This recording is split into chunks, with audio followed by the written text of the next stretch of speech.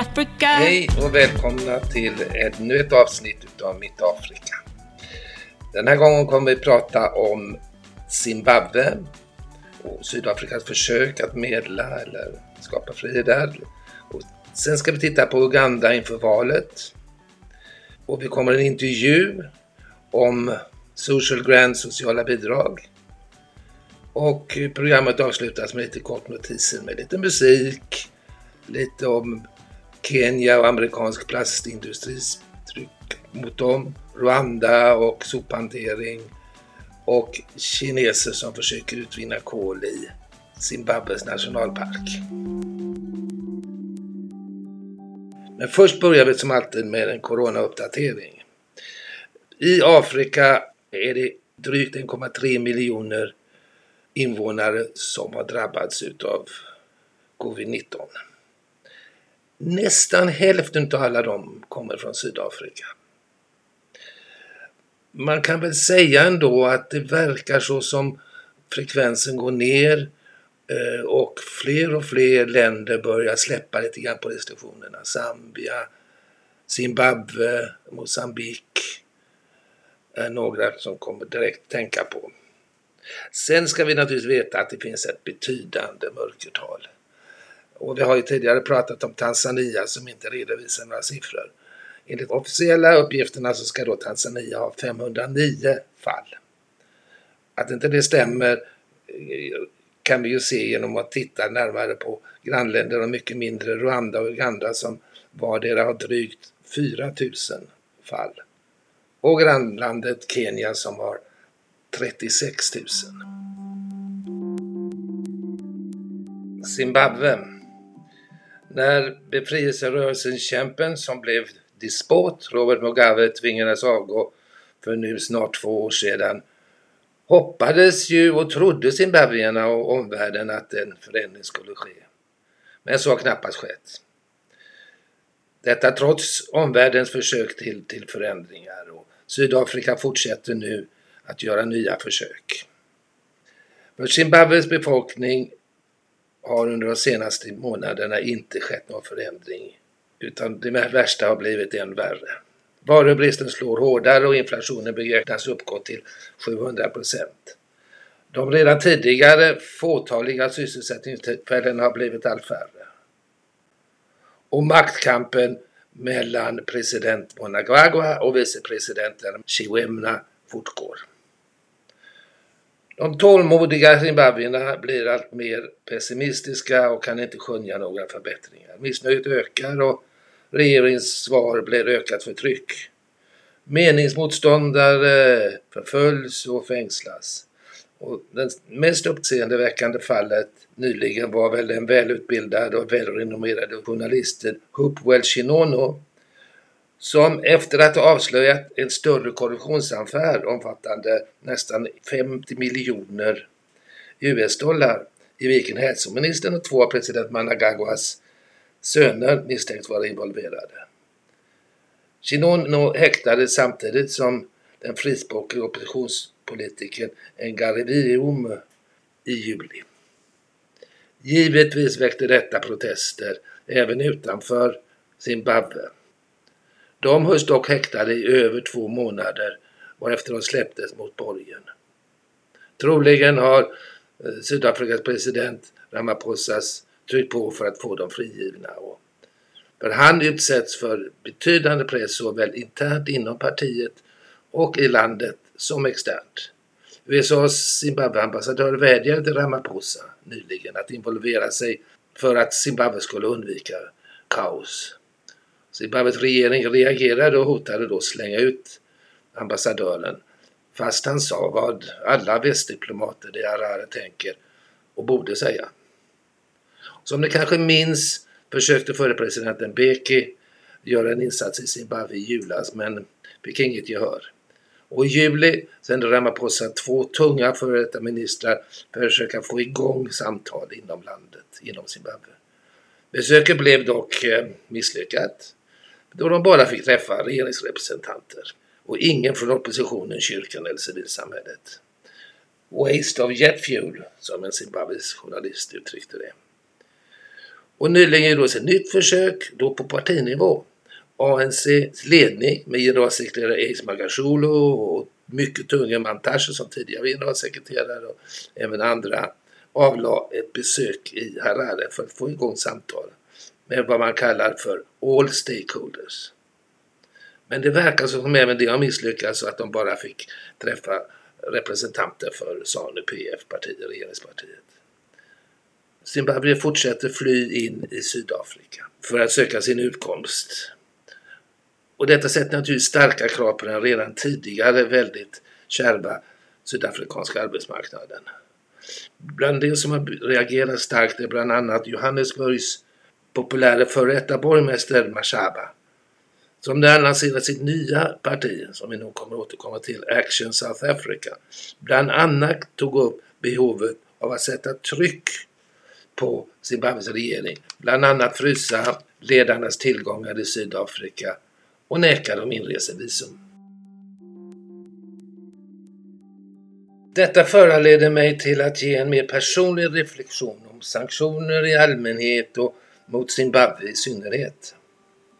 Väst och då särskilt EU och USA har i flera fall använt sanktioner mot ledare och dess hantlangare inklusive företag i länder som gravt missköts.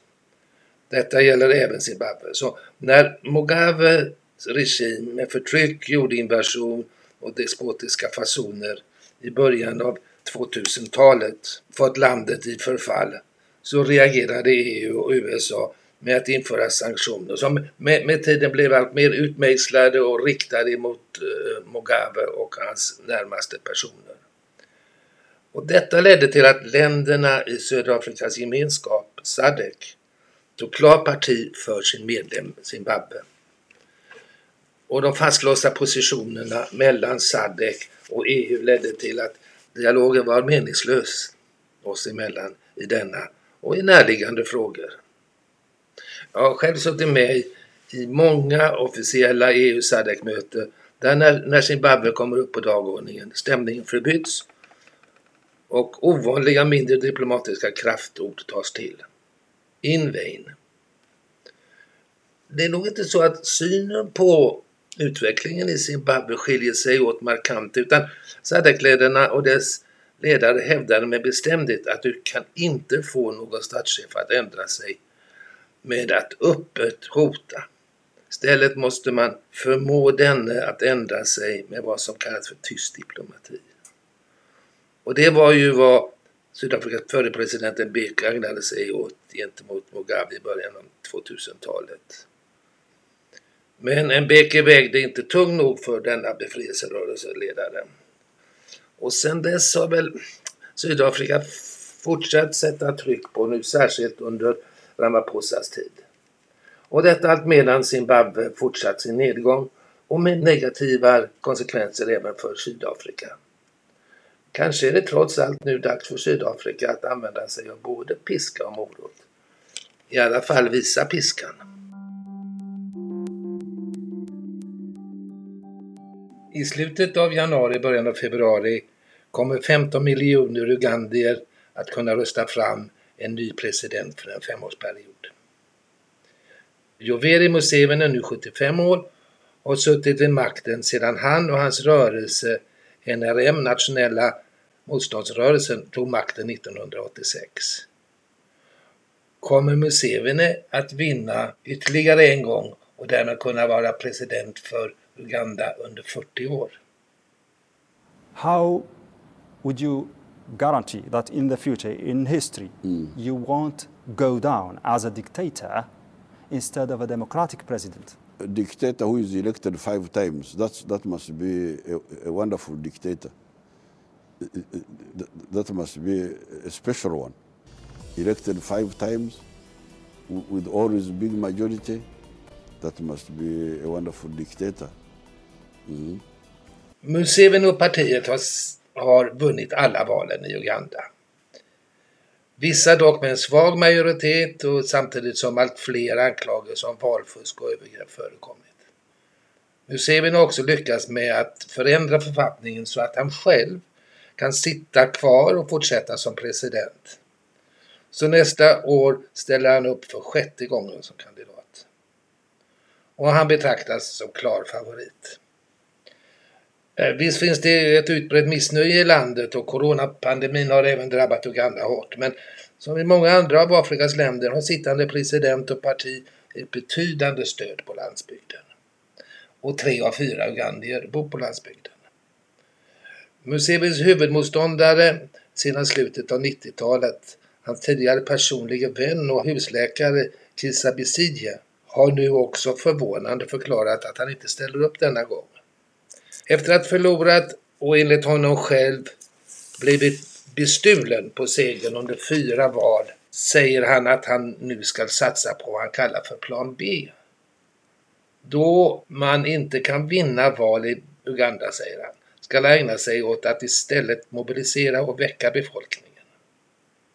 Detta medan hans parti, FTC, Forum for Democratic Change, ska utse en annan kandidat som president och ta sig an plan B, det vill säga valkampanjen. Lite tveksamhet dock om man kommer stå fast vid sitt ord, för det är väldigt stort tryck mot att han ska bli presidentkandidat igen. Dock skulle detta kunna göra möjligt för ett valsamarbete om man avstår med den som bedöms vara som andra möjliga huvudmotståndare till Museveni, nykopplingen Bobby Wine.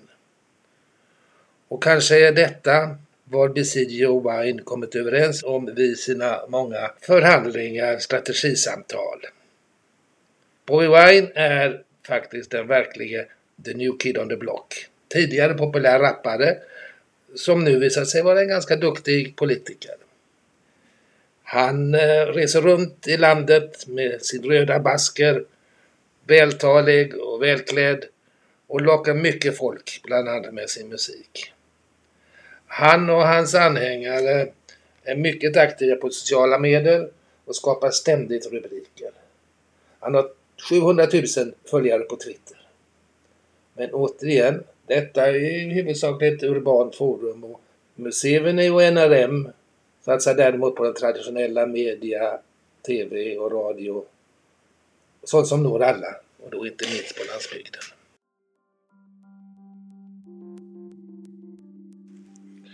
Direktstöd eller sociala bidrag är en stödform som diskuteras flitigt, inte minst inom biståndskretsar. Och jag har pratat med Stefan Granlund, doktor i landsbygdsutveckling på Sveriges lantbruksuniversitet, SLU, som forskat just kring denna stödform.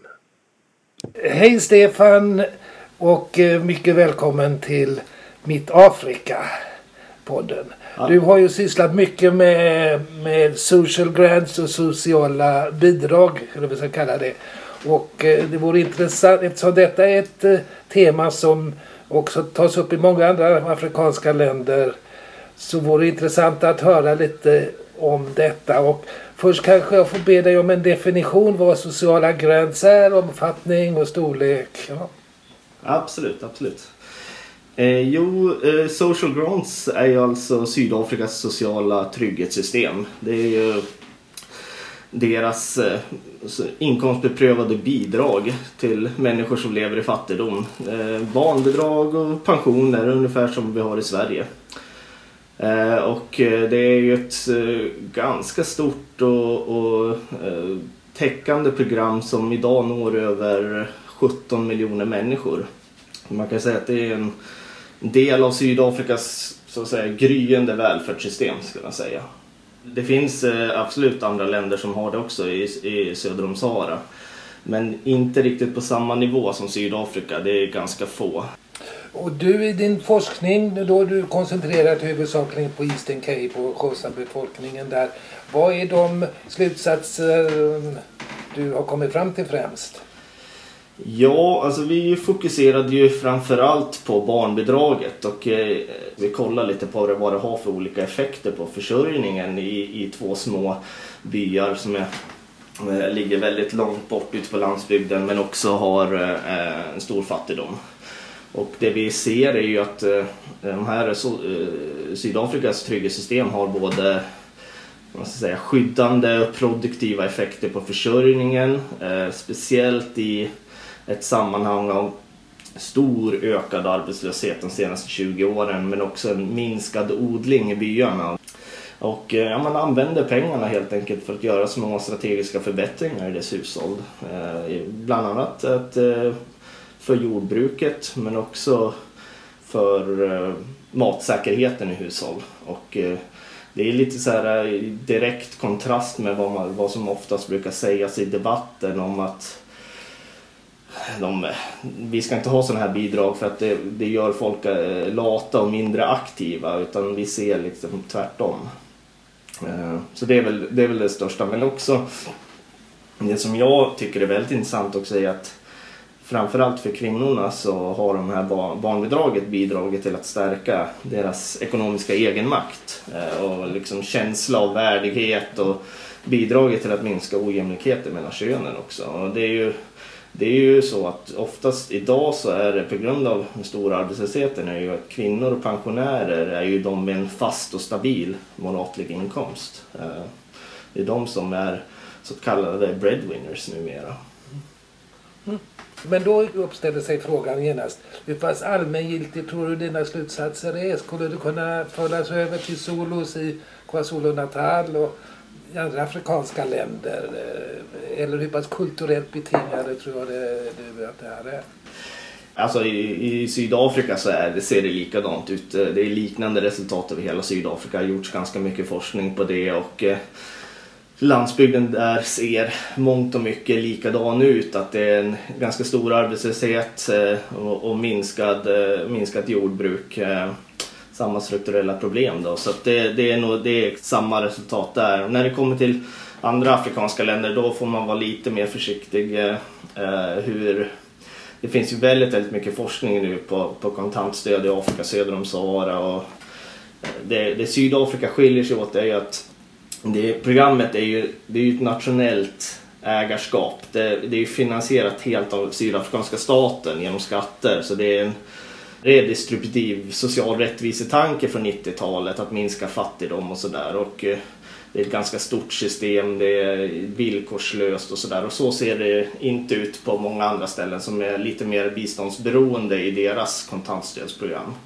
Men det är ju mycket av resultaten det jag pratar om här, den produktiva effekten och så ser man också på andra delar.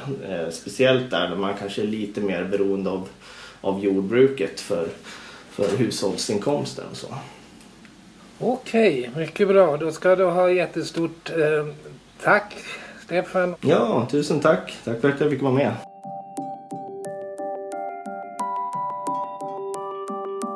Ja, och så några kortnotiser. Och vi börjar med lite musik.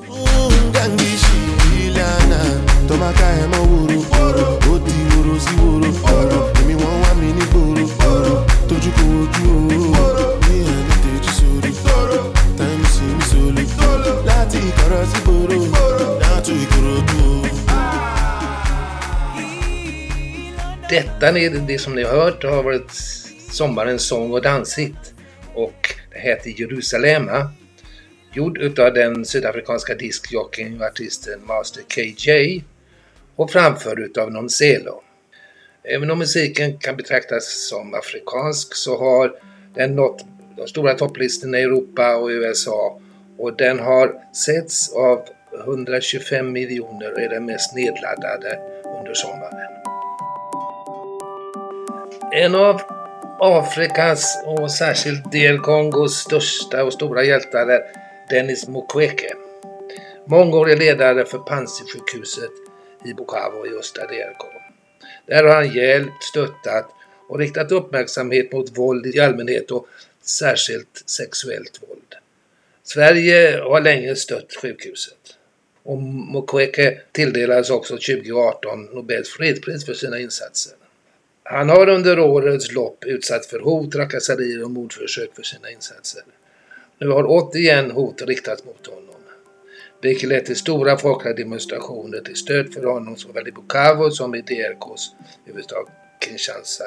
Stöd till Mukwege. För 3 år sedan fattade Kenya ett av de tuffaste lagarna mot plastprodukter, som till exempel förbud mot plastpåsar. Kenya förhandlar nu med USA om ett nytt omfattande handelsavtal. Och en av de viktigaste exportprodukterna för USA är plastartiklar. Det uppgick förra året till drygt 500 miljarder kronor. Och en tung amerikansk lobbygrupp, American Chemistry Council, med medlemmar som Shell, Exxon och Total, sätter enligt Greenpeace ett stort tryck på den amerikanska administrationen att försöka utöka plastexporten till länder som Kenya. Jag verkligen hoppas att Kenya kan motstå detta och inte riskera bli en sophög för amerikanska plastprodukter. Vi kan samtidigt glädja oss åt att i Kenyas grannland Rwanda, i deras huvudstad Kigali, har en afrikansk organisation som heter Smart Africa Secretariat tillsammans med rwandiska myndigheterna påbörjat vad man kallar för Smart Waste Management System. Systemet ska bland annat avse inrättandet av särskilda solkraftsbaserade sorteringssystem i 10 av stans största marknader. Pilotprojektet, som ska utvärderas i december, kostnadsberäknas till 1 miljon kronor och avser alla beståndsdelar i sophanteringscykeln, det vill säga insamling, transport, behandling, recycling och avfall. Ett viktigt projekt för denna dryga miljonstaden som växer mycket snabbt och beräknas om 15 år ha fördubblat sin befolkning. Vi har ju talat mycket om Kinas påverkan och investeringar i Afrika. I Zimbabwe, runt den stora fina djurparken Hwange National Park, utvinner kinesiska företag kol. Nyligen kom några rangers, djurvaktare, på att ett antal kineser som borrade mitt i parken. Man jagade iväg dem från parken, men dagen därpå kom de tillbaka med en licens på rätt att borra efter koppar. Enligt New Zimbabwean godkänner president Mnangagwa. Men kort efter det att detta uppmärksammats så fattade den zimbabwiska regeringen beslut om att förbjuda gruvverksamhet i nationella djurparker. Bra det, men för kineser som utvinner kol i en fantastisk djurpark, det är många fel i det. Ja, det var allt för den här gången. Jag hoppas att ni tyckte det var intressant. Både Daniel och jag kommer borta på resa om 14 dagar, så nästa avsnitt kommer först lite, säg efter 15, 16, 17 dagar runt den 30 september. Kwaherini!